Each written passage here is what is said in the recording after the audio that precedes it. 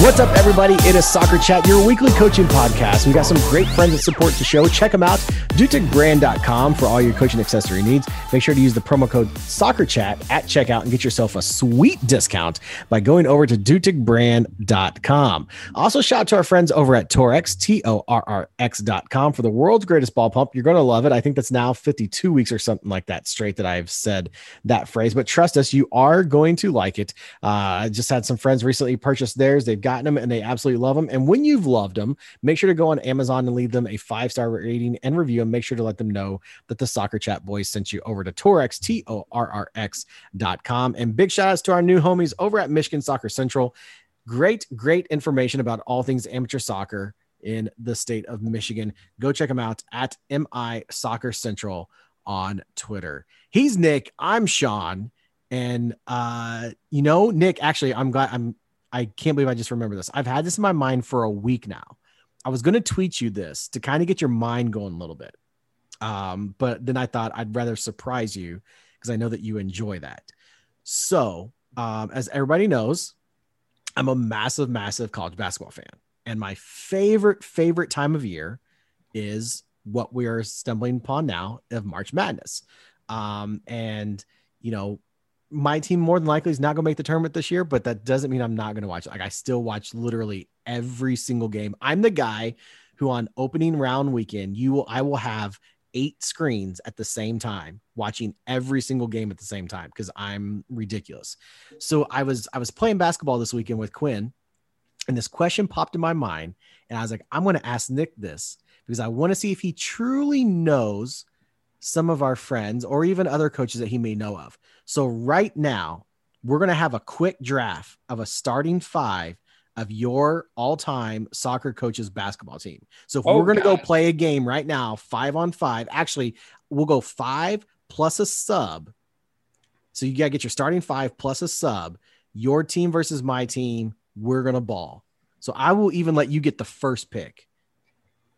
Oh gosh. All right. You did not prepare me for this at all. I was, like I said, I was just going to text you, or I was going to tweet you and be like, hey, we're having a draft. That's all you need to know. You're the only person I think I've ever seen on. Oh, nope. All right. Sorry. I have a good pick for my first one, but you're one of 2 people I think I've seen that has shot a basketball before. Okay.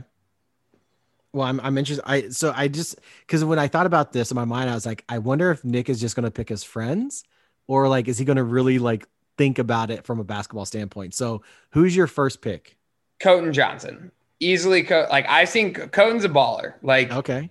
He can play. He's easily my first pick in this just because he is one of 2 people I've seen shoot a basketball, and he can actually, he can shoot it pretty good. Okay. I cannot believe you.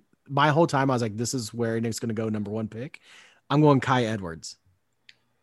Collegiate basketball. I've never seen Kai shoot a basketball. I don't know if he's good. We talked about it in the episode with him, how good he was. Okay. I've never seen him shoot it though. Okay. I've seen Koten shoot a basketball before. Now, granted, I have not seen Kai shoot a basketball, but pictures that I've seen of him in his basketball days playing at a high level, I'm going to go with that. So who's your second pick? Second pick, just trying to think of really tall people. Let's go with. And this is a co-ed game too. Okay. I'm gonna go. I don't know if he's any good at basketball. I'm going Derek Willis. I know he's got some size. Derek is huge, and he's a Kentucky boy. He might surprise you. I feel like that's my next. I feel like I got it. I'm going to the front court first. Okay, well, my second pick, I was gonna play big as well. I'm going with Bruce Erickson. Damn it, that was my next pick. You son of a gun. And I don't know if Bruce can play, but his son can ball. So I'm just thinking that it's hereditary. Yeah, I mean, that was honestly my next pick. Gosh, you really put me on the spot. Yeah, I don't even know. I've got a sleeper who's not been on our show, and that's who I'm like really. Who's not been on our show. Yeah, I said all-time soccer coaches. Wait, like I can pick any soccer coach ever? I mean, if you want to go that far. I don't know if that helps me that much. I'm like legit going through. I'm gonna go Cliff Bush. I don't know if you're any good at basketball, brother, but like you're. I feel again another guy that like I'm planting in the paint, and You're he's gonna. just playing nothing but ISOs down low right now. Yeah, I'm putting him in the paint. Okay, so you've got Johnson and Derek Willis and Clifton Bush. Yes. I've got Kai Edwards, Bruce Erickson, and I am bringing in our enforcer. I'm going Don Crow. I would love to see Dawn Crow shoot a basketball. I don't know if she's ever done it before. I feel like she could. I've zeroed out that I've zeroed out that she could. I just don't know if she like. I don't know if Dawn played basketball growing up. Dawn's an athlete though, so like Yeah. I feel like she'd pull it off. Yeah. Your fourth pick. My fourth pick. Again, I'm gonna not go my friends because of the people I've seen play basketball before because no one will understand these references. Mm-hmm. Gosh. I don't know. I'm gonna go Chris Rich. Okay. I could see it. I can see it. Again, I've never seen him play, but I feel Again, like we're just going the bully lineup. Like am I in the team or no? that's up to you. It is up to Okay. you. You get We're going a bully lineup. We're just gonna make any this happen. starting five, and then you get one sub. So you're going Chris Rich. My fourth pick, who is the sleeper in this whole thing, because I have witnessed them play basketball. I also know of like their accolades from playing high school basketball. And someone who's not been on the show, but I've been trying to get them on the show for a while now, is the University of Evansville's men's head coach, Marshall Ray. Marshall Ray can flat out ball. I've seen it in person. Like I said, I also know of his accolades from when he was in high school. When I was at UE, we used to play like lunch pickup games, like with various staffs would all play. And Marshall can shoot the J. Not only is he a big presence, so like we could technically play three people down low and match you up in your bully ball, but Marshall's got like that, like Dirk Nowitzki, like he can play low or he can play out high. So that is my sleeper. I like that. I got one more pick. Yeah. Well, no, you got one more starter and then you get a substitute. Okay. And again, I've never seen her play basketball before, but she posts on Twitter of her playing other sports occasionally and just looks like an athlete. I'm going to go Adrian Sorensen as my final round out the starting lineup. Wow. I've seen her. She'll post pictures of her playing. I mean, she seems like an overall athlete. She played softball and soccer in college, and Yep. she's been posting a lot of like pitching machine hitting lately. Yep. Yeah. Go with the athleticism there. Okay. So your starting five is Colton Johnson. Yes. And Derek Willis, Clifton Bush, Chris Rich, and Adrian Sorensen. Yes. The bullies, huh? Yeah, minus Adrian. I mean, Adrian's a bully in her own right. For my fifth pick, I really thought about this hard the other day. And this is going to sound really, really, really, really bad. But we got to have somebody that can handle the rock. We got to have somebody that can distribute, but also somebody that when we need some buckets has been known to get buckets. And I hate saying this, but I'm picking your boy, Sean Soderling, with my fifth pick. I mean, I'm putting myself in my team for sure. So is that what you're doing for your sixth person? You're on the bench? Like we need someone to bring the ball up the court. So it's either me or Coden, I guess, could do a little bit, but it's either me or Adrian bringing up the ball. So yeah, no, I feel pretty good about it. I think you and me, like just for for the people to see, we need to play a one-on-one game sometime. I don't know if you want that in your life. I want that in my life. I feel like you underestimate how, one, I'm actually not bad at basketball. And two, I'm pretty darn competitive, just like yourself. I think it would be a fun matchup for people. But you're also solidly average at every sport. Yes. No, again, I'm just never going to be the worst one on your team. So the reason, and I was thinking of this when I thought about, I'll put myself on a team, was because on Saturday when I was playing Quinn, you just have days where you're on fire and 100%. You cannot be touched. And Saturday I was on fire. I bet Quinn and I put up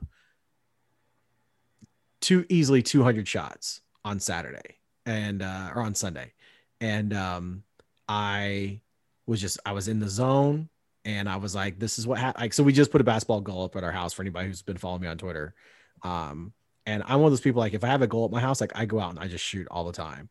And I'm one of those, like the more I shoot, it's just like my golf game. The more I play, it's just like you get me in a run, like I'll run for a while. And so I felt I was feeling myself while Quinn and I was shooting. I was like, yeah, my soccer chat 5-on-5, like I'm taking myself because I also was like, Nick may pick me because he may be like, okay, like who all do I know has played basketball? Oh, I would for sure. Like if you gave me, like, again, that's why I asked in the beginning, you're one of the only people I've ever seen shoot a basketball. So you would have for sure been in my team. But you didn't pick me though. I asked you if I could, and you said no. No, you said, can we pick ourselves? I said, yeah, if you want to. Oh, I thought, all right. I was confused. I would have picked you for sure. You're one of the two people I've ever seen shoot a basketball. You would have been in my team. 100%. Well, you had two picks of the people that you've seen, and you didn't even take. You took one of them. If I got to redo this, then yeah, you and me are the ones bringing the. I've seen you handle the ball. You and me are the ones bringing the ball up the court. Then I would just surround us with Coton and two monsters, and we would have been fine. So my sixth player, who will rotate in, I'm also going the route that you went with, Adrian, of somebody that you've not seen them play basketball, but you've seen them be crazy athletic at other sports. And I thought hard too, because I think that like that person coming off the bench is a game changer. They got to be a game changer. Yeah. And so again, I was like you, I was thinking, okay, like I couldn't think of anybody else who I knew of that had basketball, but I knew there was a bunch of athletes, some multi-sport athletes that were coaches. And for our sixth pick, I'm going with Ashley Kaufman.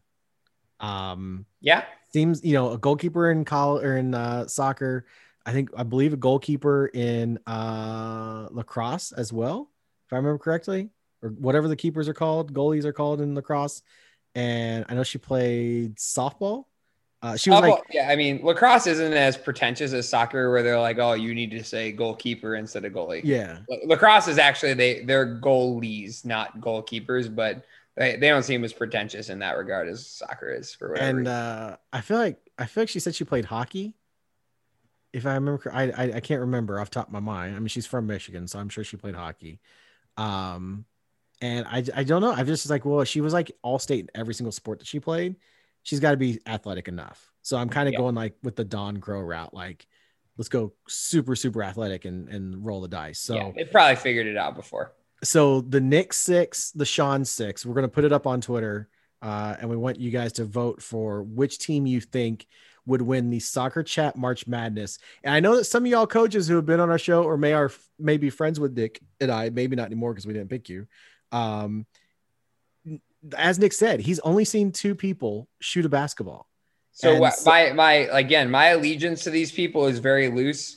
So minus Coton. Coton's a solid starter, but everyone else, if you submit some video, that's what I was gonna say. Is send us your videos of you shooting a basketball, and I will possibly let Nick, because I'm so confident in my 6. I'm possible if you guys send in videos, I might let Nick rearrange some of his lineup. Zero offense to my 6, but I'm not confident in you. So you guys are, I mean, you need to submit your own videos to like make sure you solidify your spot in our team. It's a soccer coaching podcast, and we're talking about what 5. So, and now in my mind, I'm like, okay, we got to do this pickup game in Kansas City. Like this has to happen now. That'd be so much fun. So yeah, that's kind of what my thoughts were. But we have a really awesome show this week. I in the convention for United Soccer Coaches back in January, found myself attending so many more events that I normally don't get the opportunity to go to. And one that always stuck out to me that I wanted to attend was something with the LGBTQ Coaches Alliance or Allies Alliance. And I went to their social this year through the virtual convention, and I just had such a good time. And then when we did our breakout rooms, I went to the Ally breakout room, and I was just so moved and realized like there's so much more that I could do as an ally. And so I just knew right then, like I wanted to get him on the show. And the cool thing is like 3 of the people that I remember the most from the social are 3 that are joining us with just some incredible stories. And, this is one where we talk about like our long interviews where we do a really long interview and we don't do an outro. So like, kind of Nick, for you, like before we get into the interview, what's kind of your takeaway from this interview that we did? I think my favorite part about the whole interview is immediately, yeah, they said it on the show, but they said it before when we were talking, when we started recording, is about how they're looking to meet people where they're at.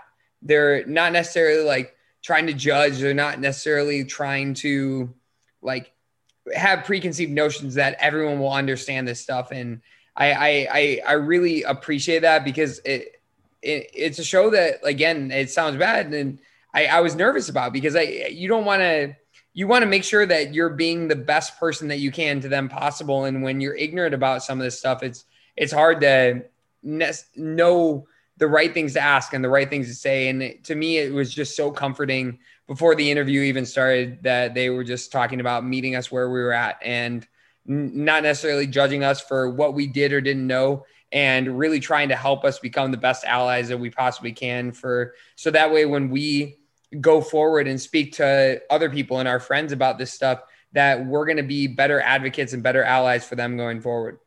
And that's the big thing too. I know that for us, I don't really ever view any show that we do as controversial or anything like that. Soccer Chat's a platform. It's a community for all people. That's something that we've said from the very beginning. It's a very inclusive group. We accept you no matter who you are, where you are, what you are. And I talk with Cage on the show, who you'll hear about his story. And I know some of you, when you hear his story, you're going to be like me and you're going to remember this video that he talks about. I sat there, and as soon as he told the story, I knew exactly the video he brought up because he was on a viral video from a couple years ago. And it opens up your mind to so many different things, and you realize, hey, like I have a platform as a coach to be able to be an ally for these friends, and that's what they are. They're friends. And to hear how they all experience with their current youth players and how their youth players are, how they talk about their coaches and people of that community. I brought it up to my wife tonight because she was asking me, who was on the show. Not that Casey listens to the show, but she's like, yeah, who are you talking to this week? Because she totally doesn't listen to the show. And I told her, I was like, yeah, we're having members of the LGBTQ coaches allies group. And I was telling her the stories of each of the individuals that we had on. And she was just like, that's so incredible. And there's a discussion that we have when, Nick brings up an awesome question about does it seem like the youth of our country is more accepting of being an ally and more accepting of the community, which they get into a really awesome, all 3 had a great answer to it. And I kind of brought my part up about, I believe that as our kids become our age, this will be more accepted. And and you'll hear, about my new homie Junior from Cage. He'll tell a story. I believe he was 7 years old. In the discussion that he had with a friend of his, and my wife brought up that, they were, she was on lunch duty. I believe it was with first graders, and there was some cartoon on like the TV in the lunchroom or something like that. And the band Kiss was on this cartoon, which has nothing to do with the story, except for the fact that somebody said, Kiss, ew, that's gross. And somebody's like, well, not when a boy kisses a girl, it's not gross. And she said, and here's these first graders. And somebody spoke up and said, well, girls can kiss girls. And somebody else said, and boys can kiss boys. And they all were like, yeah. And they just like went about their day. And it just like her story, along with what we'll hear in this interview, just kind of, again, you guys have seen me post it on Twitter. And I think I said it like 3-4 times in this episode. I cannot wait for the youth of this country to take over. I can't wait for the youth of the world to take over because it's going to be a much better place for my children and your children as well. So great episode. We're so happy to have done this for you guys. And I was thinking about this earlier today because they kind of brought up their social in Kansas City and having Nick and I as a part of it. At some point, United Soccer Coaches is just going to have the everybody social, and Nick and I host that because I think if we keep adding which I don't mind us becoming the host of every single social at the United Soccer Coaches Convention. I have zero problems with that. Yeah, we'll do it for you guys. We'll totally make that sacrifice. We will totally do it. And there will be some of those that I pick and I say, okay, I'm going to be the Nick and just show up. Nick, you're full creative on this. Oh God, that's when soccer chat goes very, very poor. But no, it just, again, such a great interview, and not so much interview as more as it is educational and informative. And that's something that Shalom and Cage and Jonas talk about, is the consistency in education. That's where the acceptance has grown, because of the more talking about it, the more communication about it, the more educating. And we wanted to use Soccer Chat as a platform for these coaches to educate myself, to educate Nick, maybe you who's listening to this right now. The whole time I was so scared, because I was like, pronouns, because that's the thing now. Like, you got to make sure you use the right pronoun. And so I forced myself just to keep saying you all or y'all, you all or y'all. And then I did say guys one time, and I was like, crap. And I think Shalom had just said something about pronouns like 20 minutes before I said anything. So again, this is such a good interview. They'll give you all the Twitter handle for them, for their organization at the end. But, obviously we've got it tagged in the post with LGBTQ coaches. Go follow them. Super incredible people. I feel like I'm a better coach now because of going to the social, because of learning, going to the breakout room, and now having these coaches in my life. I feel like now, again, I said this to somebody this morning about the cool thing about United Soccer Coaches is that there's a group for everyone. I was talking with one of our basketball coaches who's hearing impaired, and he was like, I've met one coach who's hearing impaired like me in basketball. And I was like, man, like, I'm sure if you were a soccer coach, I'm sure there's a hearing impaired or a deaf coaches group. I'm sure there's we know that there's a Latinos group, there's a Blacks group, there's the LGBTQ group. I'm sure I'm missing. I know there's tons of other advocacy groups out there. And so to be able to include everyone in this game that we love, I mean, it's the beautiful game, and you can't have the beautiful game without beautiful people. So again, as we've said at Soccer Chat numerous times, Soccer Chat is community for everyone, no matter who you are, what you are, where you are. This is a community for you. We want this to be a safe space for you. We want this to be a place where you can communicate about soccer or talk about how Chelsea beat Liverpool. We want this to be a place where everybody can come get together and just talk the beautiful game and talk our experiences and help each other out.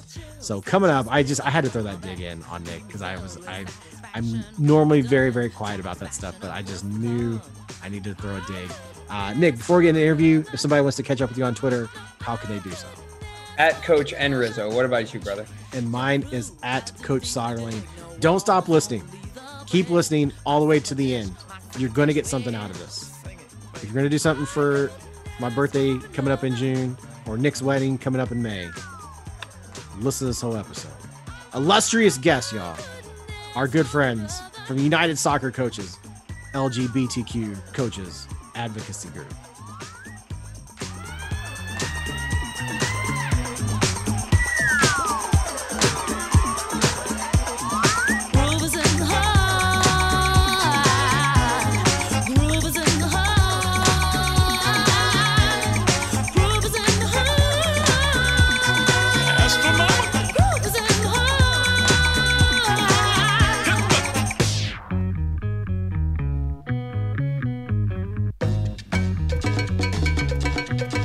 Watch out. The depth of who the groove moves us to the end loop. We'll go through to what is who. I couldn't ask for another. No, I couldn't ask for another. DJ Souls was on a roll. I've been told he can't be sold. He's not vicious or malicious, just lovely and delicious. Every week, illustrious guests that we have on here with you, introducing you to coaches that we know, coaches that we don't know, or coaches that we feel like you should know. We've got a great group with us here. We have, and I'm going to get all these names right because we just come up with like great, not acronyms, but metaphors to go along. We have with us Jonas Worth, Jonas like the Jonas Brothers. He's the director of partnerships with You Can Play and assistant coach at Simon Fraser University with their men's soccer team. We have Cage Leitner, founding and executive director at Portland Community FC, and Shalom Kimball, Girls Unite of San Francisco. Shalom, did I get that right? Shalom, yeah. Shalom. Okay. I knew there was going to be one name I would not do right, but I had to make sure that was the correct one. And they are members of the United Soccer Coaches LGBTQ Coaches Alliance. And I remember talking to Jonas on there. I remember talking to Cage and Shalom, you may have been on there. Were you on there during the coaches convention on the Zoom? I was. Mm-hmm. Okay. So that was my first social with you all, and I absolutely loved it. I went for the during the scavenger hunt. I had the sentimental piece that I thought was gonna make Cage cry of the award that a kid presented to me at his senior award show. I thought I was just there to hang out with him and his family, and I really thought I was going to win the prize on that one. And then somebody had a Ronaldinho jersey. I was like, oh, all right, I'm out. But what we wanted to do was obviously have you guys on to talk about the council, talk about the things that you do as a group. But as Soccer Chat is, we got to kind of know how you got to this point in your careers now. So like, let's start off with let's go with Jonas. So you're the first one I see. And let's get your soccer background. How did you get to where you're at now? Well, I have to hold you accountable on International Women's Day for not letting Shalom go first. But my fault. Gosh. That's all good. It's all good. Yeah, we're learning. That's the point. Thank you. Yes. I appreciate the shout out. I appreciate it. Hey, if my wife was downstairs, she would like beat the tar out of me right now. My fault. Well, the first thing I'll tell you about our group is we meet people where they're at, and yes. we don't punish. We're trying to open the door, so it's all good. All right. How have I arrived here? That's a really fantastic question because I think it's because I didn't learn to say no to anything until very recently. Okay. And so I'm a bit of a journey person in the game. Started out mostly in university soccer, both men's and women's, way back in 2005. And I've worked in the NCAA and north of the border in Canada in both D1, D2, and D3. And, to be quite honest with you, I always felt as a player and then later as a coach that the more people we could bring to the game and the better we could make everybody feel in the locker room, the better we would perform. And, later on, even doing a master's in sports psychology, I learned the science behind it and I just applied it. And it started to open up opportunities to do more work on university campuses. And I started to do that and then collaborate with a couple professional leagues, including MLS and the NHL. And the You Can Play opportunity came along out of that. It was really my hobby, making sure that soccer spaces and sports spaces were safe and enjoyable, not just for the LGBTQ community, but all underrepresented communities in the game of soccer. And now I think, being able to do both, currently with You Can Play during the day with all these major leagues, but then also working with young men. I work with young men at a time where we still have to be constantly reminding them about the dangers of toxic masculinity and being able to model that for my players. And now I also have young children, one boy and a boy on the way. Shout out to you. I think it's really important. And so that's where I'm at. That's how I got here. So I'm going to flip the script on you a little bit. I was saving the best for last. That's why I was going to ask Shalom to go last, but you threw me under the bus and was like, ladies first, but I was trying to save the best for last. So I'm going to save the best for last. We're going to go to Cage. Cage, man, how did you get to where you're at right now? See the way how I turned that around on you, Jonas? There we go. That was good. Shalom is absolutely the best. Should finish it all up for us.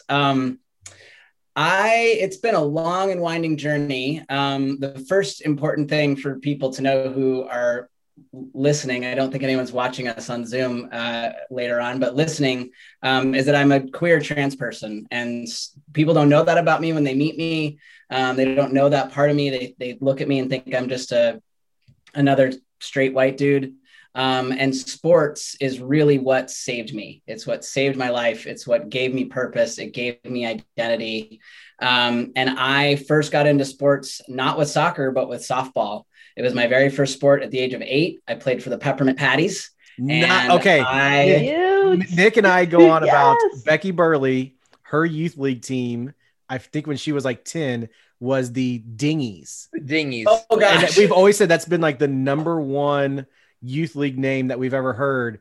However, I'm going to say a close second now is the Peppermint Patties. Honestly, Peppermint I was on the Sugar Plums. So Oh, The my Sugar God. Plums? Hello. Yep, we were a bunch of sugar. clearly And the all- best part is that we were a co-ed team. So we were just a bunch of co-ed people with little Sugar Plums. I love it. So clearly every youth coach like played what's it, Candyland? Yes. Like it just seems Yeah. like all those names are like something from like the board game Candyland. Exactly. Well, so there I was, Peppermint Patties at the age of 8, and I fell in love with sports, just the idea of competing. And it also, I realized much later, gave me an escape from all the anxiety and all the things I was experiencing as a young kid, being not fitting in and people telling me I wasn't the right kind of girl and all these things. So it went from softball to basketball to soccer to volleyball. I was on the UW rowing team in college. I mean, I have thrown myself into athletics. But what really got me to where I am now, where I'm running my own soccer club at Portland Community Football Club, is that I started coaching at the age of 15. And I fell in love with that, just like I fell in love with sports. I just absolutely couldn't get enough of working with kids, seeing them grow in the game, seeing them learn new skills and find out more about themselves and build their confidence and just all these things and just connecting with kids. And so I just kept coaching for years, and I've been coaching essentially since then. It's been over 25 years at this point. And then when it came time for me to figure out what my next step was for me as a human being and my identity as a trans person, I actually left coaching for 2 years because I couldn't fathom transitioning while coaching. I was working with a girls team that were 12-year-olds. I just envisioned just like the worst possible responses from parents if I told them, hey, this is my new name, this is the pronoun I'm going by, I'm going to start looking different, sounding different. I couldn't imagine how my colleagues were going to respond. So I just left. I just up and left and was like, this isn't the place for me. And I eventually came back through the rec system. I was in the competitive system, came back through the rec system after I had transitioned somewhat, and came back as Cage and using male pronouns and looking essentially like I do now with facial hair and everything. Fantastic. And beard. as I came back, I started really looking around in the Portland area where I'm at in Portland, Oregon. I started really looking around and recognizing who is not on these soccer fields. And the people that are not on these soccer fields are the Black and brown kids, just off the top of the bat. And I realized after I'd already been working in some social work fields, I have a background in social work, master's in social work. I started putting those two worlds together and realized if low income, immigrant, refugee kids are not getting equal access to healthcare, education, quality food, all the things, they're probably not getting quality access to soccer either. And these two things just started melding in my mind. And that's how I created Portland Community Football Club. So we are a competitive soccer club that is specifically geared to serving those communities. And we center their needs and their experiences and the barriers that keep them out of the pay-to-play system at the very center of our organization. And everything we do starts there. And we've been around since 2013. And we, before COVID, we had about 115 kids in the club. When COVID hit, we did an immediate pivot and started doing food boxes to families, microloans, no interest. Parents pay it back when they can. We've done over $8,000 in loans in that. We've done 167 food boxes.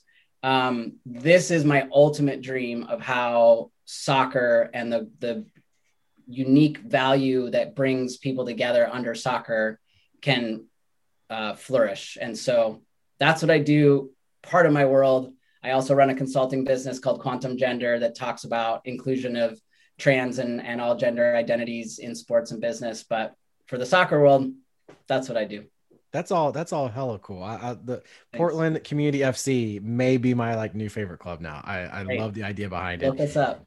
And the best for last.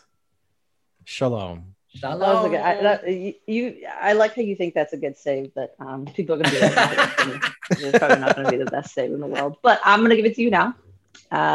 So my name is Shalom Kimball, and I work at in a club that's called Girls Unite. We're predominantly an all girls club. We do have a couple boys teams. And because they just kind of came along. So perfectly candid, my wife runs the club. I actually met her 5 years ago and we were friends, and now she's my wife. Imagine that. Shout out to you guys. In my research, you're like, did you just celebrate a year anniversary pretty recently? We did. We celebrated on February 15th. Oh, So we made it just before COVID. And it's pretty amazing. She ended up my best friend, and I was her very first hire, and now we're married. So. I might have more questions about that because I'm about to get married. Nick's about to get married. Like 2.5 months, and I'm like, it's hitting that point where it's like, oh man, this is like really happening. So having someone that's a more recent marriage probably has some good advice for me going forward. Nick always says Nick always says I'm his biggest like advocate of birth control, of not having kids one day.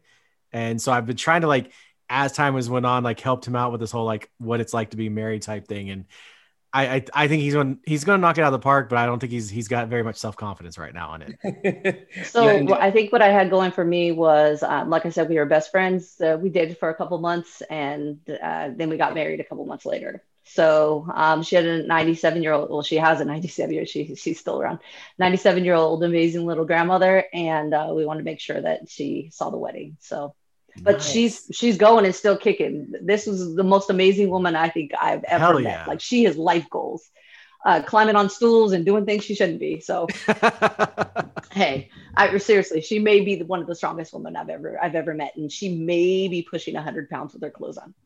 So anyway, so Girls Unite, like I said, we have a couple boys teams that came in with her. So she was asked to, start a club. She was like, sure, a couple, team or two. And we ended up with more teams than that, but these boys came with her. But we all have all women coaches or all women identifying coaches. We also happen to be the most queer club and pretty much the most diverse club in the city, which is just mind blowing because we live in San Francisco. Yeah.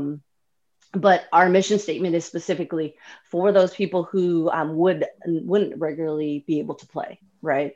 So if there is some buy-in, but nobody gets turned away.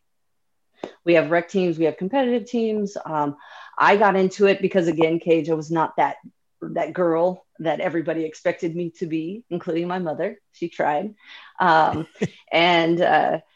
I went out and I always had a ball in my hand. And I think my mom was like, you have to do something else besides just pick up the balls at the stores. It was kind of her fault though. She was an athlete when she was younger too. And she would throw things at me and I would catch them. So it was kind of on her. I was a goalkeeper. So she thinks that it's her. The reason why I was so good was because she used to throw things at me. She would just be like, hey, shalom. And it would shalom when it was already like halfway in the air to me. So it was all in fun, but she got a kick out of how athletic I was.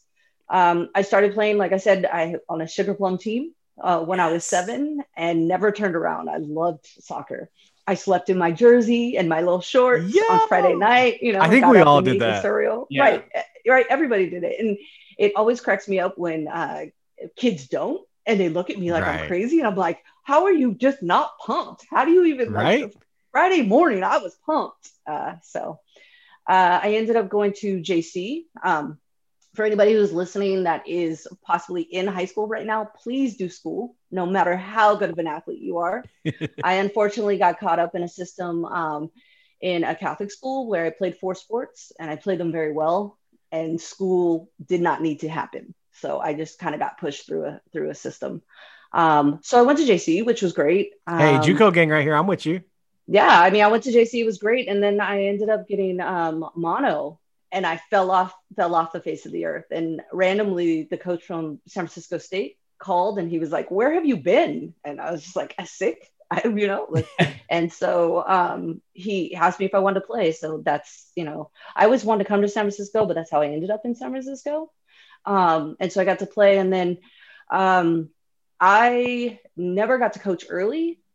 I coached one briefly, but I never got to coach early because I continued to play into at a decent level into, I think, about 26, and then blew out my knee and then played other various sports because apparently I couldn't let it go. So, and now I'm at, I think, besides Cage, I'm filling your club, but one of the best clubs on the West Coast. Absolutely. We're having Yeah, a West my Coast problem- battle here between these clubs. Oh no, there's no PCSC battle. Unite. Oh no. Cage and I are going on the road. We're Yeah. going on the road. Yeah. We're gonna take our big gay soccer ball and we're gonna let everybody know that gay folks play soccer. Hell yeah. We We're got coming it. to Kentucky. My partner is yelling in the background, going, "Why are you not as cool as your colleagues? Why are you Jonas, coaching you're welcome to college? come too. Do something for the children of America." Jonas, you're allowed to come. You can ride along. So you mentioned showing me about when you're a kid in rec league and wearing your jersey to bed the night before. True story. After all these years, at midnight before the first game, I still watch the Big Green. I have done it since the Big Green come out. I remember as a kid had the VHS tape. Midnight the night before the first game, I put it on. I watched it. And I have done it literally every year since. I did it in college, got made hella fun of, but I was like, don't care. Like it's tradition. It's only awkward if it doesn't work, and it works. Still this day. I still think the Big Green, like say this all the time. I don't think a lot of soccer movies are done well in terms of like the quality of soccer. I think age graded, that is the best soccer movie Absolutely. in terms of the quality of soccer for the age group that you could possibly have. Right. And so many people hate on that movie, and I don't understand why. Just because Steve Guttenberg is deputy dog and doesn't play a very good sheriff doesn't mean the whole movie should be hated on.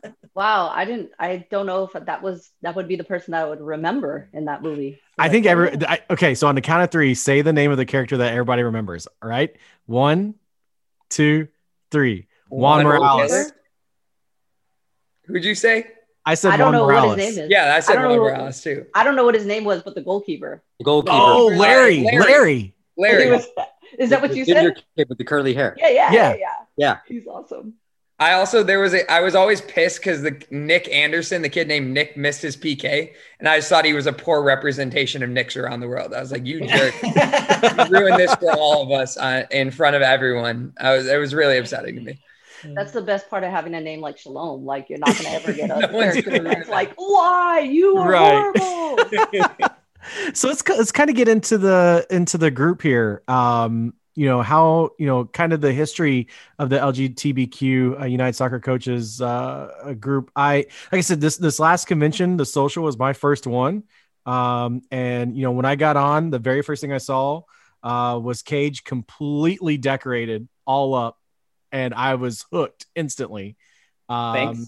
And it may have been the boas, but I know for sure the boas got my attention. I was like, this is like, I'm in on this. I'm absolutely in on this. So I just started tweeting about it and, saying that I was there and all the cool stuff that you guys were doing with the scavenger hunt. And then the breakout rooms were awesome. I was in Jonas's breakout room, for allies, and, just some of the stuff that I was hearing in the breakout room I was in, just really like, man, I could hit home. And like, I found myself actually in a situation a couple weeks ago where, my son goes to a different school than my daughter does. And his school is somewhat religious. It's gotten pretty religious in the last couple of weeks because of this Equality Act that they're trying to fight, and they're sending emails out saying, you know, why we should be voting against it. And I'm in the car with my wife, and I'm just like fuming. I'm like, I had to say something. I had to say something. I would feel horrible if I don't. And I tried using the power of Jesus against this principal slash pastor, who's also a music guy. So he like makes music videos when school's out. So he did like a Frozen One Day. And I was like, oh, like that's pretty dope. And then he sends this email out about the Equality Act. I was like, you're not dope anymore. Like your songs aren't even that good. So I used the song that's currently out in Christian hip hop called Love Everybody. And the chorus is love everybody, treating others like a brother. That's a good hobby. And I was like, this is it. So I sent him this video and was like, look, you're all about music. Check out the lyrics of the song, listen to it, and then go back and check out your email that you sent everybody. And so like, probably wasn't the best representation to try to stand up, but I just like, I had to say something. And so for me, I learned so much from you guys' meeting that I was like, I've got to know more about it. How can we amplify and give you guys the Soccer Chat platform? So if you could just kind of the brief history of the group and how basically how we just did your guys' biographies, like how did this group come about and, you know, to where it is now? Jonas, I thought this was a Jonas question. But I feel like you might be the best one to answer that because I don't know the full history really.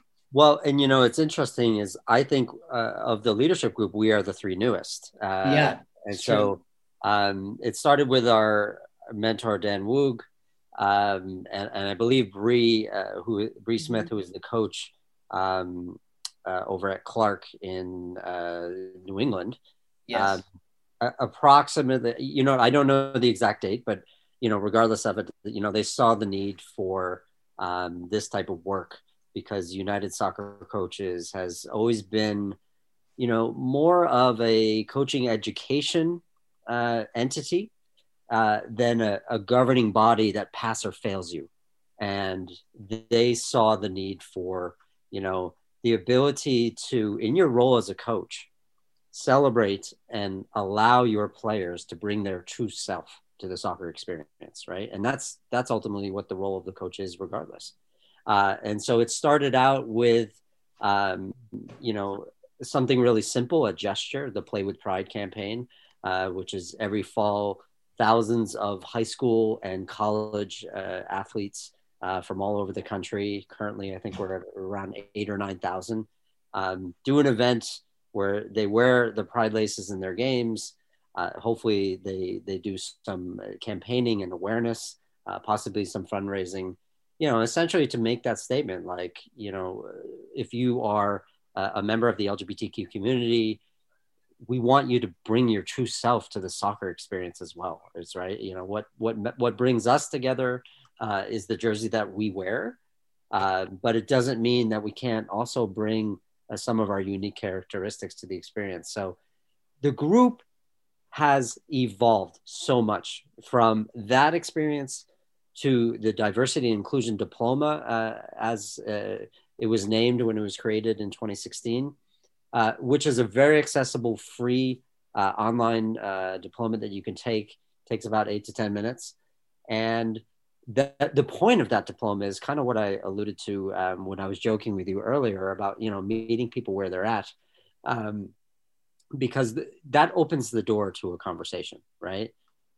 You know, allyship, for example, as we discussed during our breakout rooms, is a journey.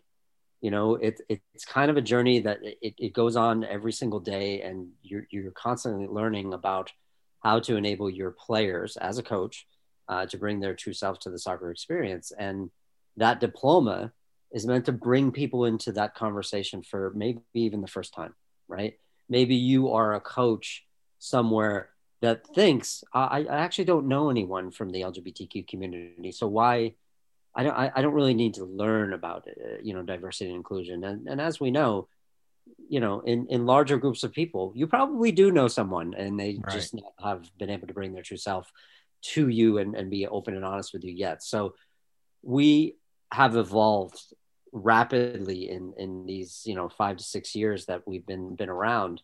And we have these conversations about, you know, what it is to, you know, participate in that journey as an ally, to amplify the stories of, you know, our trans coaches, our lesbian coaches, right? Our bisexual coaches, and everybody from that community, and talk about why it's important to do so, and why it's also important to model, you know, these behaviors of inclusion in the game of soccer. Because ultimately, if everybody can bring their true self to the game, everybody's going to perform better. I hope your partner just heard that, because they were talking about you being uncool. That was Jonas. That was hella dope, man. In fairness, I do get to work with some pretty cool people in the world of professional sports every day with You Can Play Project. My day job is to make sports safer and more accessible for the LGBTQ community. So maybe I've gotten a little bit cooler in the last couple of years. Yeah. A little bit. Okay. And I think just coming from, you know, Jonas does a great, amazing, eloquent job of speaking about the role of allyship, and the role of being an ally is incredibly complex. And I think that's something that's not talked about enough.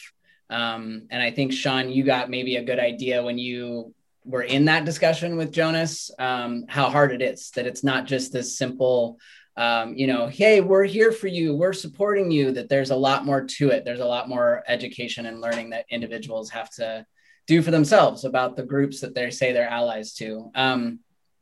But for me, as a trans coach and athlete, I don't see other trans athletes and trans coaches. I just don't. I still don't. It's not something that I'm regularly, you know, a part of communities where there's other trans people in the world of soccer. But at least with this group, I get to be around my other queer family. You know, like I consider Shalom family. Like we are queer family. Yeah, we are. Yes. And that is so important to find no matter what, but in the world of sports, it's so hard to find. It's so heterosexual, cisgender, male, female, all these different labels are just so steeped in sports that when we find each other in the sports world, it's powerful. And the only way that I discovered this group at United Soccer Coaches is that a friend of mine that I've been friends with for a long time here in Portland, straight white guy, used to be coached by Dan Wogue. And Dan Wogue is a bit older than us. And he coached my friend forever ago, like 45 years ago. Wow. And like that cage, huh? Yeah, Oh, like cool. like a long time ago. And my friend said, Cage, you gotta connect with Dan. He's amazing. He's doing really cool stuff at this organization. And Dan and I connected. And next thing I know, I'm on the leadership team and doing all this cool stuff and meeting these cool people and being a part of that diploma, helping build up that diploma program. And it's a unique place to be in the world of sports, to be able to be an out trans person. And I had a video that went viral of me coming out to my kids at the club at Portland Community, and that's just transformed my life of being an out trans person in the world of coaching, where I just, like I said, I quit coaching for a while because I didn't think I could be out. And here I am, like, you Google my name and you're going to come across pages of articles and whatnot. And that wasn't the point of me doing it, but it happened. And I'm glad to be an out person and so happy to be a part of United Soccer Coaches and have been welcomed with open arms there. And can I just add, you know, the world of sport needs heroes, right? Young members of the LGBTQ community need heroes. I actually had a phone call with a club coach in California today who contacted us and said, a player has come to me and said that they are trans male. I don't know what to do. I don't know where to go next. And the conversation inevitably, you know, led to, you know, there are other people out there who have taken that journey already. And I know one in particular who is my personal hero in coaching and, you know, could probably lend a lot to this conversation. And that is huge. This group has allowed us as a network to connect with people that we can not only relate to, but who we can look up to. And, you know, the other people on this call are part of my hero network as well. And so the fact that, you know, I was able to literally say to this coach who was feeling kind of lost about this situation and say, actually, I think there's someone that, you know, this young trans male athlete might even be able to talk to and really have that connection with, is something I don't think I would have been able to do 5 years ago. And that is something that's really impactful about what this group does well. Yeah, so I know people can't see me. So I'm actually Black and Native American, and I have a Jewish name, and I'm not Jewish. And so I tell one of my kids said one day, I had him for 3 years, and he says, "Wait, your name is Shalom?" And I said, "Yeah." And he said, "That means peace, but you're not Jewish." And I was just like, "Nope, I'm like a coffee table book. You know, you see what you see, and then when you have to open it up to really see what you get. You know what I mean?" So, okay. Shalom. So That is the best thing I've heard you say in a long time. right. So, you know, for me, joining this group, not only because I'm a queer woman, but I need other kids to see queer women of color, and that they can make a path, and it's safe, and it's okay. And there's someone that came before them. You don't know, right? You don't know what's there unless you're able to see it, right? What was it? Biden said something about that, I think yesterday or today.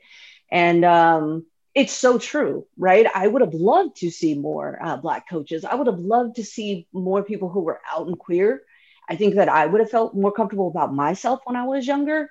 And so when I work with my kids, I really work on my language. I really work on my inclusiveness, and really take the kids that I can see outside who might have a harder time conforming because they do not, and really give them that kind of extra praise and let them know that I see you and you're important. And you know, anything that happens during the day, if you come to soccer, you're part of a group, and you can always come here and be safe. It's interesting because in our club, we do have quite a few kids that are gender nonconforming. And so you would think that the kids would have a problem with it because we're technically a girls club, right? But the kids have no problem with it. They don't even question it. The best part is I had one of the little boys in our crest used to say, "Play like a girl." And we were in the middle of a game, and he looks down at his jersey and he says, "Hey," he's sitting down. He's like, "Shalom, why does my jersey say 'play like a girl'?" And I said, "Because you're in a girls club, baby." And he goes, "Huh, okay." And they kept it moving. But those are the kind of things. So I want to bring, not only, I don't want to do it just where I am. I want, you know, the whole world. I want to go on that tour with Cage around the world, and around the world would be awesome, around the country, and let people know that there are gay people every day. Gay people play soccer, and we're amazing and should be celebrated. Yeah, that's awesome. One of the questions I had, it was going to come a little bit later, but you guys have all kind of spoke about it in terms of the young players that you coach. I remember I have a gay aunt, and I remember when I was 9 years old, I was going to a basketball game, and I was going to the game with my gay aunt and my other gay aunt. And my mom remember telling me, is like, "Hey, just so you know, like, people might have questions," like trying to explain this to me. And I literally was so confused. I was like, "Well, it's just Mary and her friend Amy. Like, what do you like?" I feel like kids are almost like beautifully naive with all this stuff that they just, and I was as well. Do you think that the younger generation right now that's coming through is more accepting of the LGBT community? From what I've seen, especially with the kids that come through our program, it seems like it's becoming less stigmatized every single group that comes through. Do you see that's the case as well? Because again, I always am coming from a point where I'm not in that community. And again, if I ever say anything offensive, I'm very, very sorry. It's definitely not coming from that. We'll tell you. But Go for it. You're doing good, Nick. Yeah. But do you guys see that with younger generations coming through, that it's becoming less of a thing that like where it's eventually going to be the point where there's no questions about it at all anymore?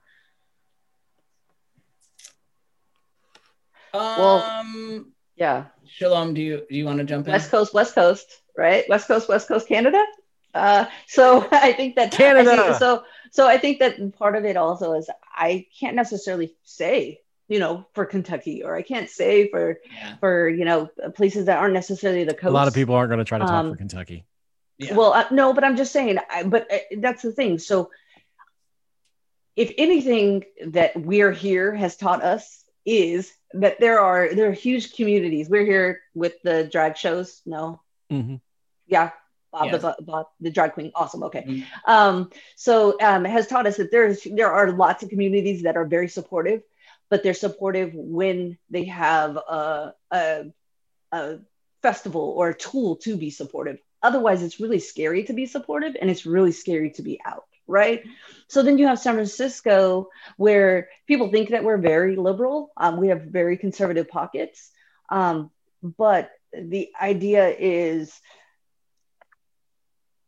try to accept people where they are, and there's enough people here that will say something if you don't, right? So it's hard for me to speak everywhere else. I can tell you this.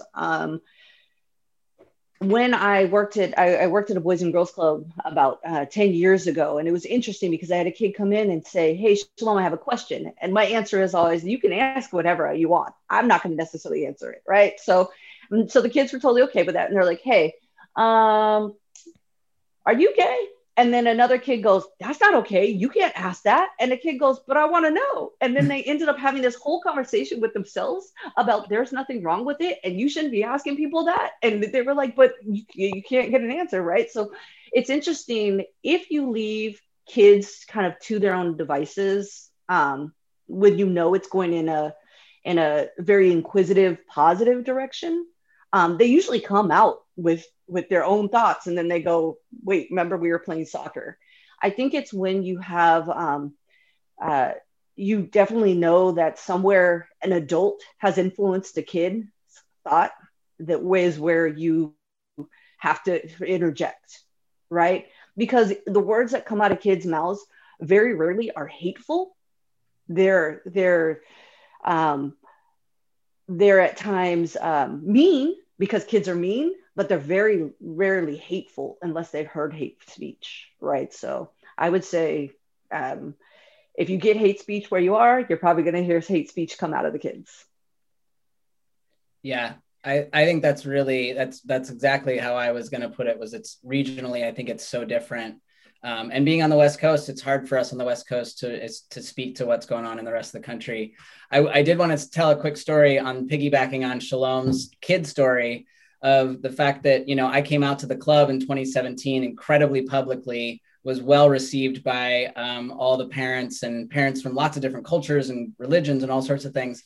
And so this story is out there. And so, maybe like a year or two later, we're finishing up practice, and I hear 2 7-year-olds having a conversation about me being trans. And one of them is my biggest advocate. He and I are just little buddies. And I hear him saying, "No, Cage used to be a girl and now he's a boy, and that's fine. There's nothing wrong with that." And I just sort of like walked a little closer. I didn't interrupt. I just walked over a little closer and just stood there and listened and heard Junior, is his name, just talk about me as just like, this is normal. There's nothing wrong with this.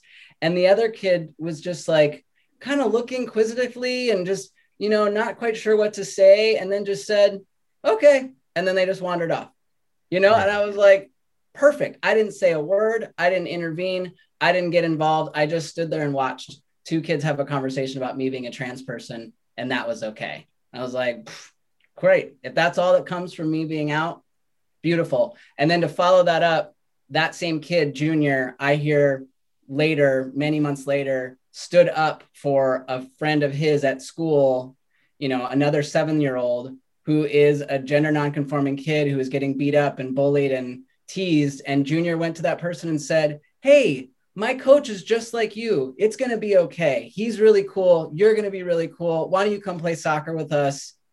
I mean, holy shit. Like Right. That is what we're talking about when we That talk brings like about a tear to your eye, creating man. Like, inclusion. holy cow.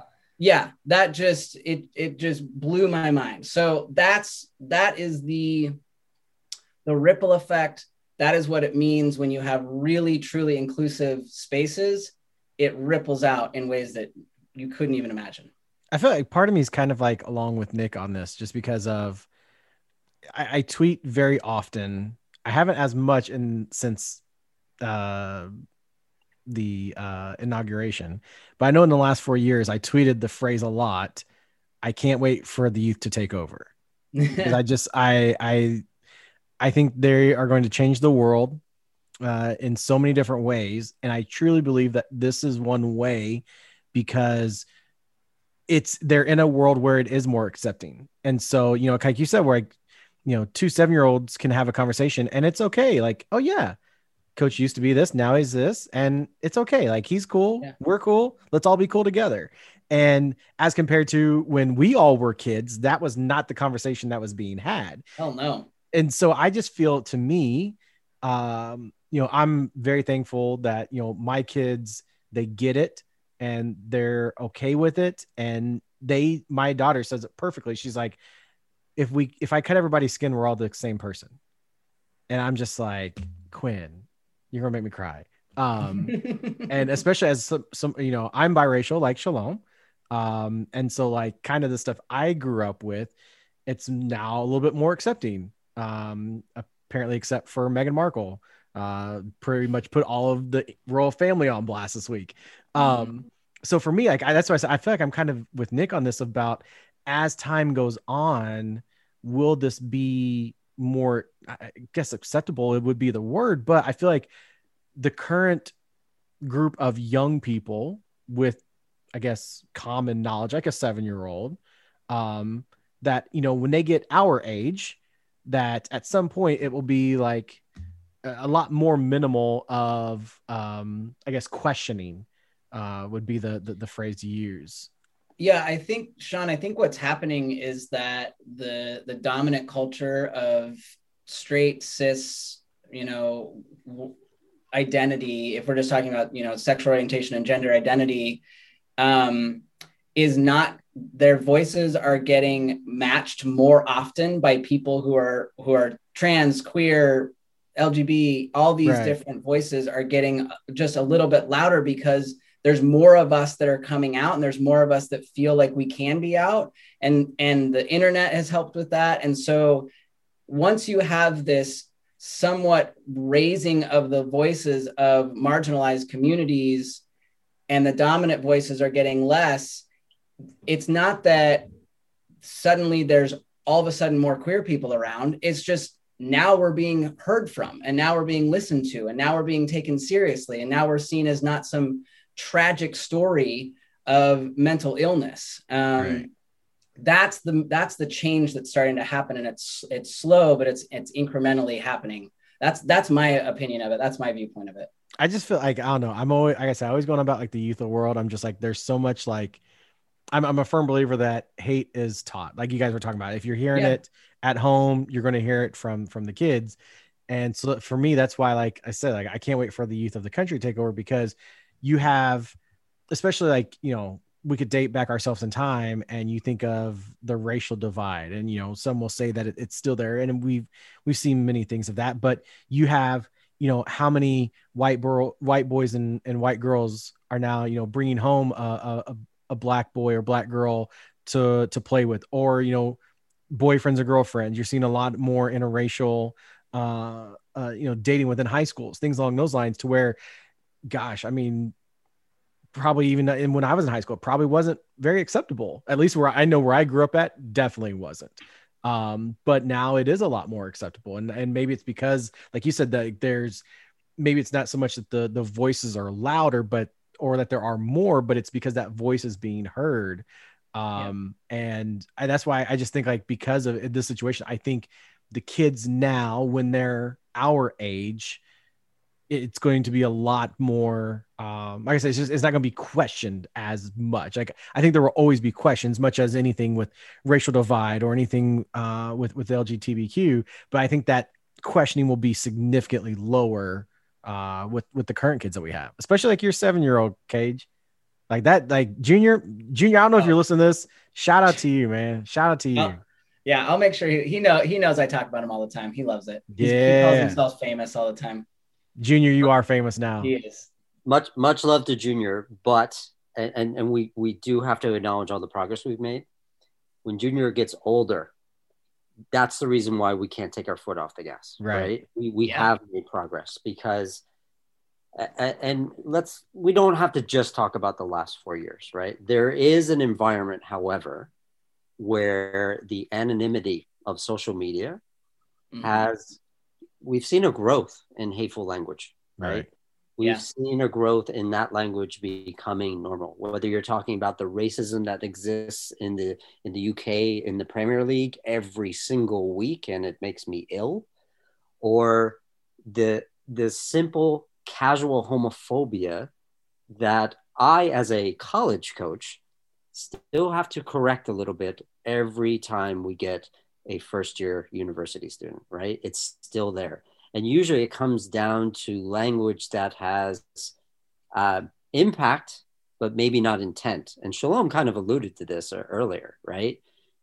The existence of phrases like, that's so gay, for example, that is still happening all the time. And that is still normalized in teenage culture, especially. And the presence of toxic masculinity, even talking about it, is progress, but it hasn't necessarily diminished. In fact, I would argue that in the division of the last 4 years, it's actually increased a little bit. And, I do work, whether it was in New York at a university, in Virginia at a university, or now here in the Pacific Northwest, it's less about regionality and more about normalized behavior and what kind of takes over in groups in the teenage years. And so we definitely, we can't take our foot off the gas, right? Right. And, just like every day in our journey as allies, for example, we have to say, all right, I got to keep my unconscious bias in check. You also have to be aware of, what's going on in the world with young people and teenagers especially, and then empower them a little bit with the knowledge and say, when you hear that, nowadays we know we should say something, right? If you hear something, we should say something. And we've all learned a little bit more about how to do that. When you hear a young man say, oh, that's so gay. Hey, what do you mean by that? Because in a room of 25 young men, there's very likely 2, 3, 4, 5, 6, who knows, members of the LGBTQ community. And you could be hurting your own teammate without even realizing it. Oh, coach, I know I didn't mean it that way.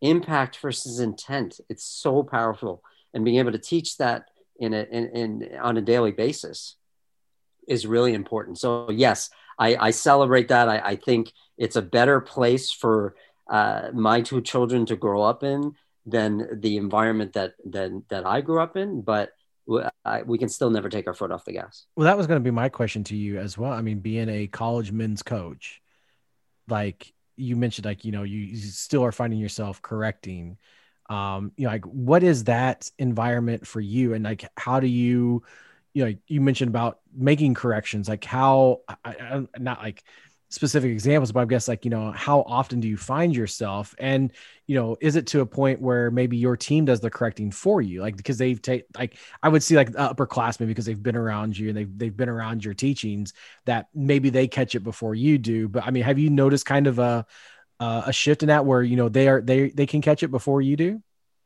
I'm saying catch it like it's the freaking coronavirus, but like, well, there's definitely been a shift. And I'll use the example of some professional athletes. Like there's an agent who has a lot of high level talent in the NHL, and he came out last fall.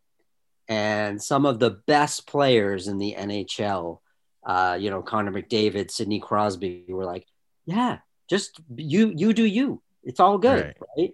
And they learned that along the path, right? Whether they learned it in university, whether they learned it from teammates, whether they learned it from the NHL rookie training camp. And there are good programs like that in soccer. We're working right now with the USL on some league-wide initiatives, and we work with NCAA teams, and that's really important. But the teaching, and look, my lads they're wonderful, right? They're a loving bunch. The majority of them are Canadians. Very, Dang. very accepting, you know. But they usually in high school, they are exposed to the comedy of toxic masculinity. And they think that's team bonding. But in actuality, there's always someone that hurts. There could be a young man in that room who has two moms. There could be a young man in that room who expresses himself as, you know, either non-binary or a different gender on the weekend, right? And that, you know, you should actually always assume that there's somebody like that in the room. And because they love their teammates, for the most part, if you have a good, highly functional team that generally loves their teammates, they don't want to unknowingly offend them. And so if you teach them about that in their first year of university, by the end, the captains and the older players are teaching the rest about it. But again, it is something that we always have to consistently reinforce. With coaches sorry, Shalom, were you about to say something? Okay. With coaches, one of the things I actually did a LGBTQ seminar it was probably about 2 or 3 weeks ago. And one of the things that they told us as allies that's really important is showing support visibly and finding ways to do that, especially when you're not. Yes, perfect. There you go. And especially when you're like me, where you're like, everyone knows my fiance on my team. Like I'm obviously not part of that community, but finding ways to show that is there ways that allies that we can show that will allow people within our teams to feel more and more comfortable, like, again, just being themselves around us? It's the language, right? It's that inclusive and that diverse language. I think that it's really important not to say you guys. I think we're conditioned to say you guys. That is like I my think number that- one. I will admit, I am horrible about that. Oh, I say it too. So I actually have one of my girls' teams gets pizza. If I say it in the next 2 weeks, if I say it, I think it's like 6 more times, I'm in trouble. God. I know I am, but I'm trying to regulate myself. So if they get pizza, great for them, and No they're really kidding. I like on that. it. Yeah. So it's the language. It's also we tend to put come on, man up, or are you this, are you that? And it comes. So I played rugby and I played football and I've been coached and primarily from men. And I think that having that, I've heard a lot of things where you're just like, what does that even mean? Like, why are you saying these things? Why? There's so many other ways to say, work hard. And so it's really trying to think about all the things that you learned when you were an athlete and all the things you heard when you were an athlete, and really putting that into context. And again, just as Jonas said, how is this going to hurt somebody? What are those microaggressions that you keep throwing out that are going to hurt somebody, that is just in your regular language, because that's the language that we grew up with. And I think that's huge. When they say, do it outwardly, I think it's being very clear. Hopefully we'll have a season, and you're able to get those rainbow shoelaces, right? Wear the rainbow shoelaces, hand them out. I even have kids, when I handed up why are you handing me rainbow shoelaces? And I don't know. They don't know. They're kids. Are you straight, not straight? I don't know. And I say, because we love our teammates, and we think that, everybody deserves to be honored. And then they say, oh, okay. And then they take the shoelaces and they're excited just because they can be inclusive. And I think it's stuff like that. For me, I work with the younger group, high school, young high school and lower. But I think for them, that's really impactful. And I would add, 100% agree with exactly what Shalom said. And I would add to that it's a part of a coach's job to really pay attention to those little conversations that are happening between players. So in the downtime, right, a water break, even when your players are gathering around you as a coach and they're coming in and they're chit-chatting and they're being kids, listen to what they're saying. I hear more times than I want to, even in my club where I do a whole lot of education, they're kids and they're going to say things. I still hear that's so gay. Don't be a sissy, all those kinds of words, languages. I step right in and I make it public, right? Not publicly shaming those kids, but I make it a public moment of, hey, what are you talking about? Can you tell me what you're talking about? And not only does that become an education moment for those two kids, but any kid that's listening realizes, oh, they've got my back, right? If they are an LGBTQ kid and they see that, they see, this is a safe space. This is somebody who's thinking about me, even though they may not be out, nobody may know about them. They're recognizing, because us in the queer community, we are scanning our environment all the time for, is this safe? Who's going to say what? Can I be myself in this place? And kids are doing that too, if they're recognizing that they don't quite fit into the dominant culture. So yeah, be bold in how you talk about interrupting and disrupting those situations. And look, I know, like, I'm wearing a shirt that was inspired by the San Diego Loyal team. What does it say, Jonas, for everybody listening? It says, "I will speak, I will act," which is the decision that the San Diego Loyal team as a whole took after they actually experienced racism on the field on the Wednesday night game. And they said, we're not going to tolerate this anymore, and we're going to act as a unit, right? And so the team decided collectively to take action.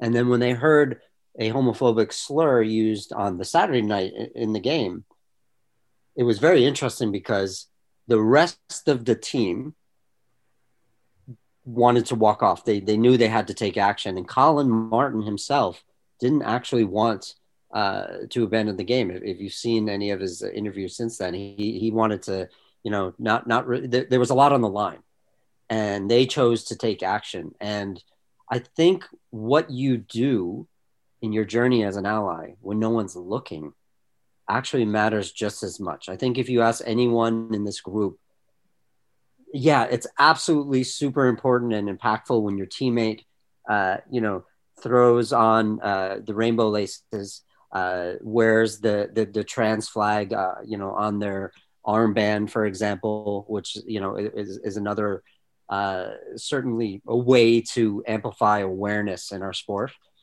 But also what you do when nobody's looking, what you do behind the scenes, educating yourself, constantly finding new ways to say, like, how can I undo my unconscious bias? Leveraging your space and your power and your privilege and your platform to members of the LGBTQ community whenever possible is a great thing that people who are kind of focused on this allyship journey can take part in. And I think that, we are not out here asking the coaches of North America to become diversity and inclusion consultants. That's not what we're asking. We're trying to meet people where they're at, make them realize that even though they may not know someone from the LGBTQ plus community, they probably would do themselves a good favor to educate themselves on the values of inclusion and integrate that into their coaching philosophy. Because ultimately, an inclusive environment, and that when you foster that inclusive climate in your team, in your locker room, your team's going to like each other a lot more. They're going to have a lot more fun together, and they're going to win. And you know what? It's okay to talk about winning. Yeah. Yes. A thing, right? Yeah. I even tell the pros, the people competing for a national championship, inclusive climates are winning climates. Yeah. And that's not a hard thing to sell. Absolutely. Everybody loves to win. Look at the women's national team, right? Like they dominate everyone. Killing They it. definitely have quite a few people from that community for sure. And speaking of that, I mean, do you feel like that, how you guys mentioned, now with social media and the internet, how, there's much more knowledge of things within the soccer community itself. Do you feel like that, like the women's national team has really, I guess I don't want to say like has helped, but because now there are more maybe there's little girls who watch the women's team and have, the thoughts that they have, and, see Megan Rapinoe and Sue Bird, or see, Ashlyn Harris and Allie Krieger. Do you feel like that has helped with this current generation?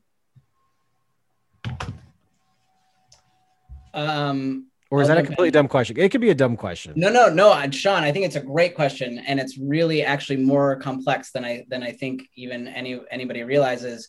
When I was watching soccer as a kid, as a young girl, I didn't see anybody who looked anything different than a very feminine woman, a super badass, incredible soccer player, but a woman, right? And I was like, well, I idolize these women. I look up to these women. I want to play on the national team someday, but that's not for me. I don't fit that. I don't fit that mold. And it was the same with the girls I was playing with on my teams. It was this, all the way up through high school. I just didn't fit that feminine mold that was women in soccer.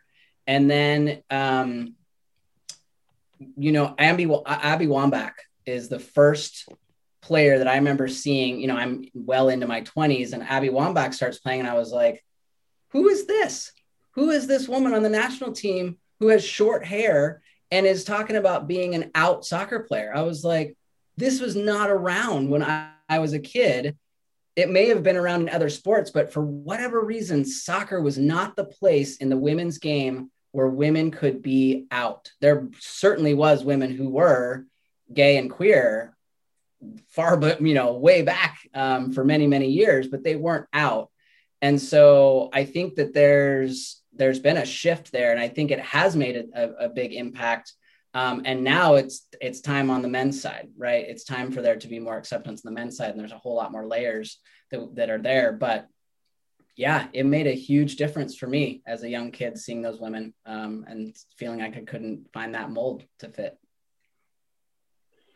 See, and I think for me, I just saw really strong women, and I don't know necessarily that I looked at, that I couldn't see myself. I think more what I saw as a young girl was I didn't see people being able to be genuine and be themselves. Mm-hmm. And that's not necessarily just having to be gay, right? Yeah. They weren't able necessarily, everybody, you had a cookie cutter person, and everybody kind of had to look the same. Michelle Akers did her own thing, but Michelle Akers, she can do her own thing. I love her. Right. So, you know what I mean? So, you and I are friends now. And it wasn't just soccer. You saw that same cookie cutter person, and you saw these women who were like sweating and like strong and everything. And then you'd see them in pictures, and they like somehow have makeup on and are in a cute little dress, and you're just like, what is going on? So I think for me, and I think probably for a lot of young girls, is not just necessarily that they are they see other gay women or queer women, is that they see other queer women that run the gamut of what they could look like. Yeah. Right. And so it's being able not only to see them as queer people, but being able to see them as themselves. And it goes back to being able to see yourself. And like Cage said, Cage didn't see themselves. Right. And I didn't see myself, because I can count 3 Black people that were on the women's team before now. And they're talking about now how diverse it is, and it's not, so there's like Cage said, there's a lot of different layers. I think it's the strength of the women's teams right now in their personal lives and on the field, and being able to be themselves is what makes a difference. And even, I don't necessarily agree with her, but I do believe that she needs to be heard, is the woman, I don't remember what her name is, the woman who decided not to play on the team because she was Christian, and she held full beliefs. But I think that that's really important for people who, there's a lot of women who don't think that they had a voice before. And she used her voice, and she used it for what she believed in. And I think that that's really important. Right. So you're getting a different kind of woman. You're getting, and you're getting a incredibly strong lioness, I guess, like beautifully strong and elegant, but will rip your head off. Yeah. True. And a question I had, because I know Nick's got a question as well, but one that I was just thinking of the other day when we kind of talked about getting this together. I see a lot more of the players being out, coaches being out. A majority, or I won't say majority, but a lot of coaches I know are out within soccer. I mean, do we just not know about other sports, or is it like soccer is more just, I guess I don't want to say accepting, but like there are more out coaches and I guess players in soccer than there are in other sports? Because you don't really hear of like the NBA having an openly gay coach, or you don't hear of, there's not a Major League Baseball manager that's openly gay. Is it just that there are more in soccer that it's, I guess for us, it's kind of common nowadays? I think we have to separate some of the environments, because I don't believe, if we speak in binary terms, I don't believe that the men's environment is as inclusive as the women's environment. And I mean at the pro level, the college level, high school. And, you know, at the moment, we only have one openly gay man playing professional men's soccer in North America, right? We only have Colin Martin. And I don't know that it's as inclusive as an environment in soccer more than any other, right? Right. And depending on the region, I don't know it's entirely comfortable for any member of the LGBTQ community to put that in their bio on their NCAA website. I don't know that that's the case for everyone. Sure, there's a lot of fantastic examples, and I love those NCAA athletic departments that make a point of doing that, you know, but I don't think that's the case for everyone. And I do still, or have worked with in the last 5 years, people who are not able to be their true self in their job. And that can make it really difficult to be satisfied, to be engaged at work every day. So I don't know, certainly on the men's side, but also, you know, in society in general, in sport in general. Yeah. If we're really there yet, and if soccer is really better than any other sport, you know, I think, you know, thinking of the partners that we work with, you know, at the professional level, yes, certainly the NWSL, definitely US Soccer in terms of their, you know, commitments to, you know, creating more inclusive environments, the NWHL, the WNBA, fantastic organizations, but it's still, you know, not a, you know, just a sort of, you know, free environment where people can absolutely be their true selves all the time. I mean, I encourage. Oh, sorry, real quick. I encourage everybody on here to look up Jeshan Fashanu's story. He was the first out gay man in soccer. He played in England, and then he came over here and played here. If you read his story, or there's also a documentary on him, you'll see just the torment that he ended up going through, and how his life ended so short because he ended up being outed and coming out and trying to live his true self as a gay Black man in the sport of soccer. Jonas had that link on Decky. Like you said that, Jonas. He popped it in the Jonas chat. is amazing. He's amazing at that. Thanks, Shalom, for that. I don't know that story, so I'll look that up. Yeah. I just wanted to add to what Jonas said that, I mean, the way that I work in the world is I'm always looking at systems and structures and why things happen because of systems and structures. And the structure within sports is that the standard is masculinity. Sports were created with the ideal of masculinity is the gold standard, and that's why sports is valued in men's sports over women's sports. Full stop, right? Women's national team, highest ranking team in the world, all the things, all the accolades, still not making the same amount of money, still not getting the same amount of sponsorships. It's about the structure of masculinity in our culture and what it means to be a masculine man. It means to play a sport in this way.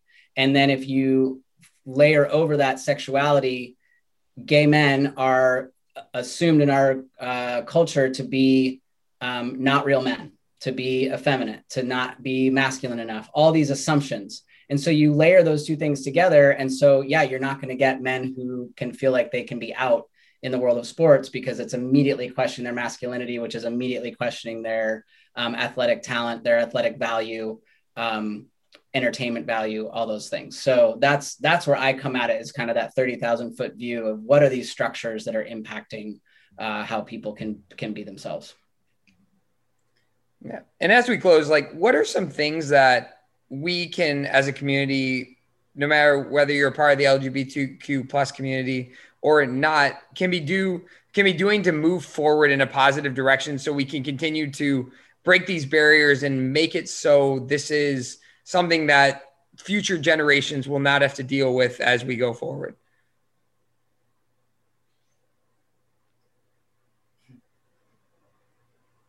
I'll jump right in there, I guess. Just use the art of coaching. The art of coaching says model the behavior that you'd like to see in others, right? So again, you don't need to become a diversity and inclusion expert to model inclusive language, to incorporate it into your coaching philosophy, and then be that person. Consistent commitment, that year round, not just during Pride Month, not just during Play with Pride, that everyday challenge. Look yourself in the mirror and say, you know what, how can I make sure that I'm allowing everyone to be their true self in my locker room? Asking yourself that question every single day is going to help you a lot. And that's part of the art of coaching anyway. I would say use your privilege. I think that a lot of us have privilege and we don't want to feel uncomfortable. But with that privilege, we can be a little uncomfortable and stand up for people and make things known and know that we are not going to accept hurting someone else. So it's using your privilege.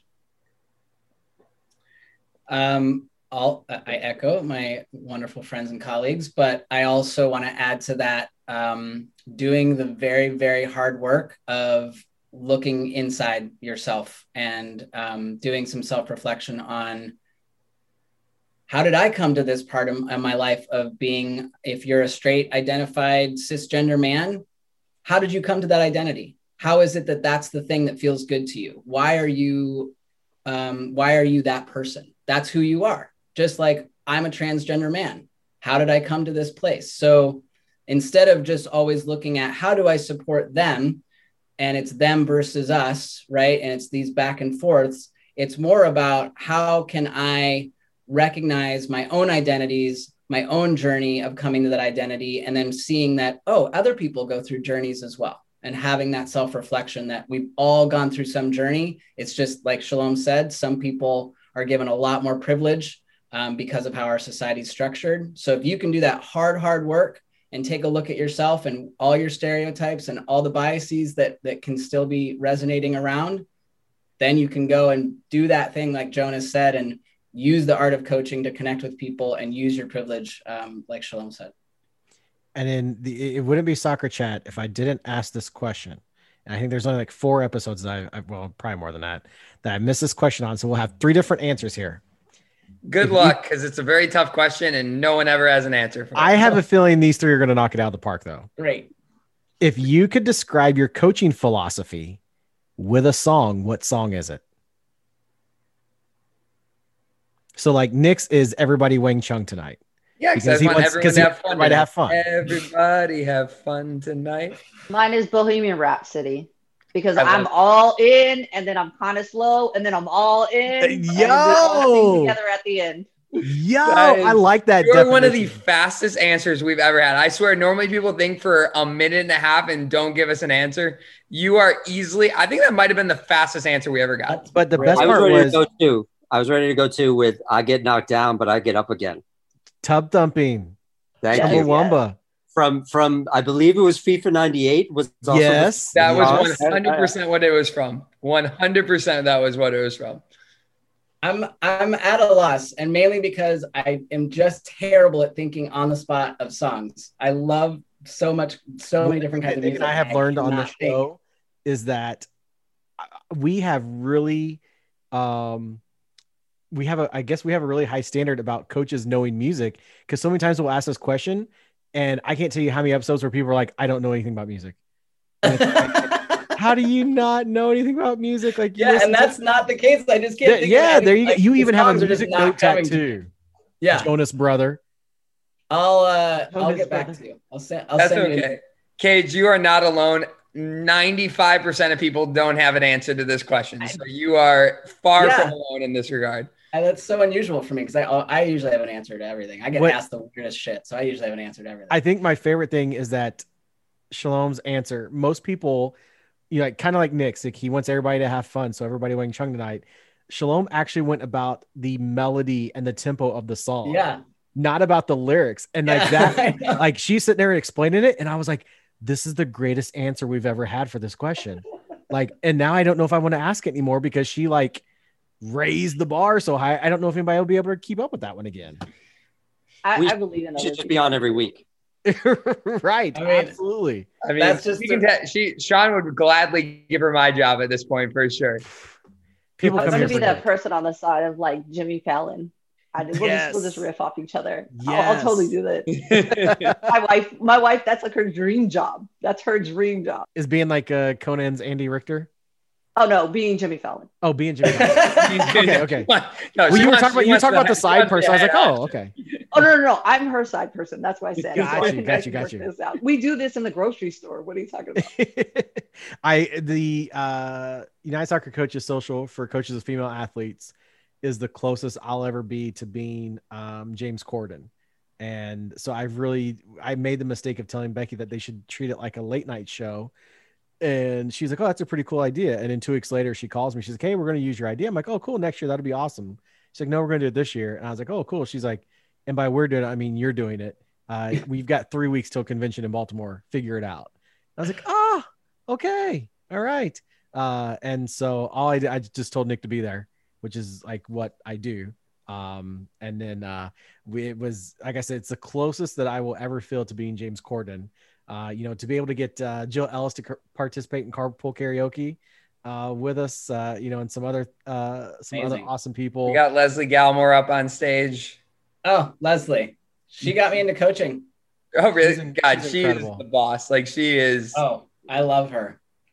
Although So I much was going to love. fight her on Leslie. stage because she decided to turn our talk show into a Jill Ellis roast. See, and I just went with it, and Sean, like, then I was Nick- like, all right, I'm like on stage right next to her. I was like, I'm going for this. And Sean's like, no, Jill, I was like, are you back? So I'm like, Sean, why are you throwing us under the bus, man? Like, you had to commit to us roasting Jill Ellis, and because it was you, With Becky, her and there. Leslie 3-on-1. It was not fair. My bet is on Leslie. I bet Leslie probably could take you.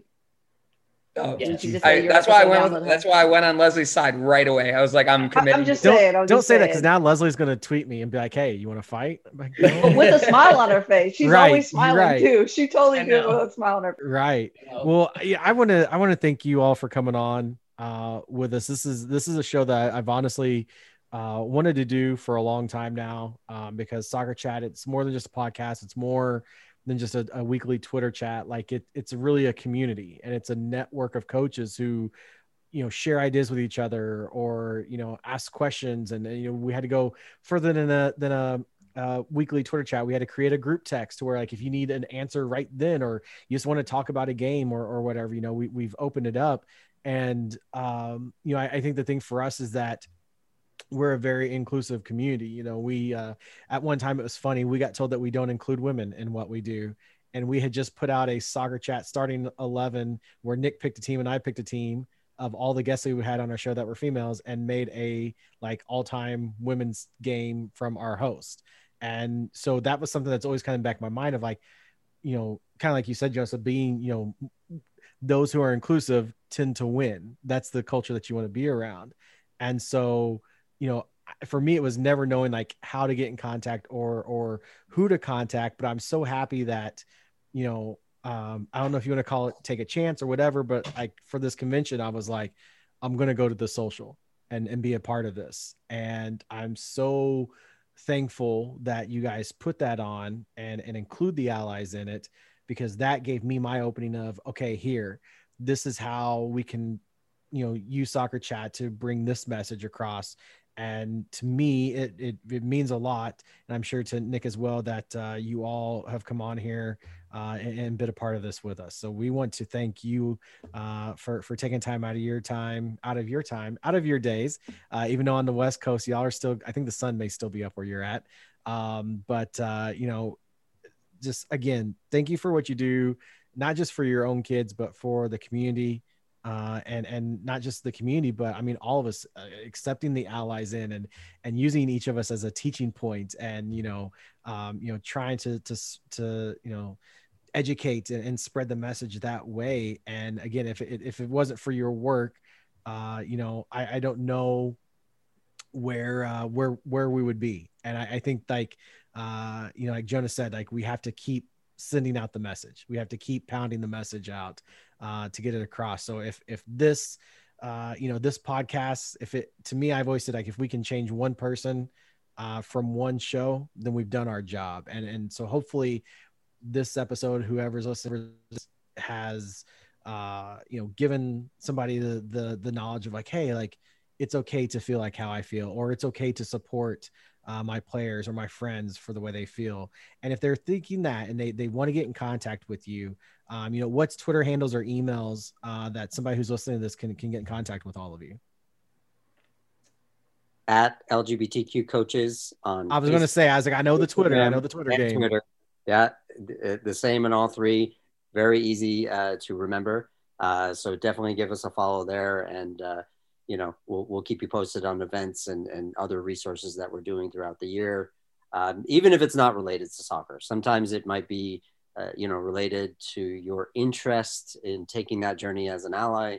It hopefully, for the most part, will also be amplifying stories of people within the soccer community who are also members of the LGBTQ community, you know, to, you know, enhance their stories and then share them with them. So, you know, that the behavior out there becomes more and more inclusive.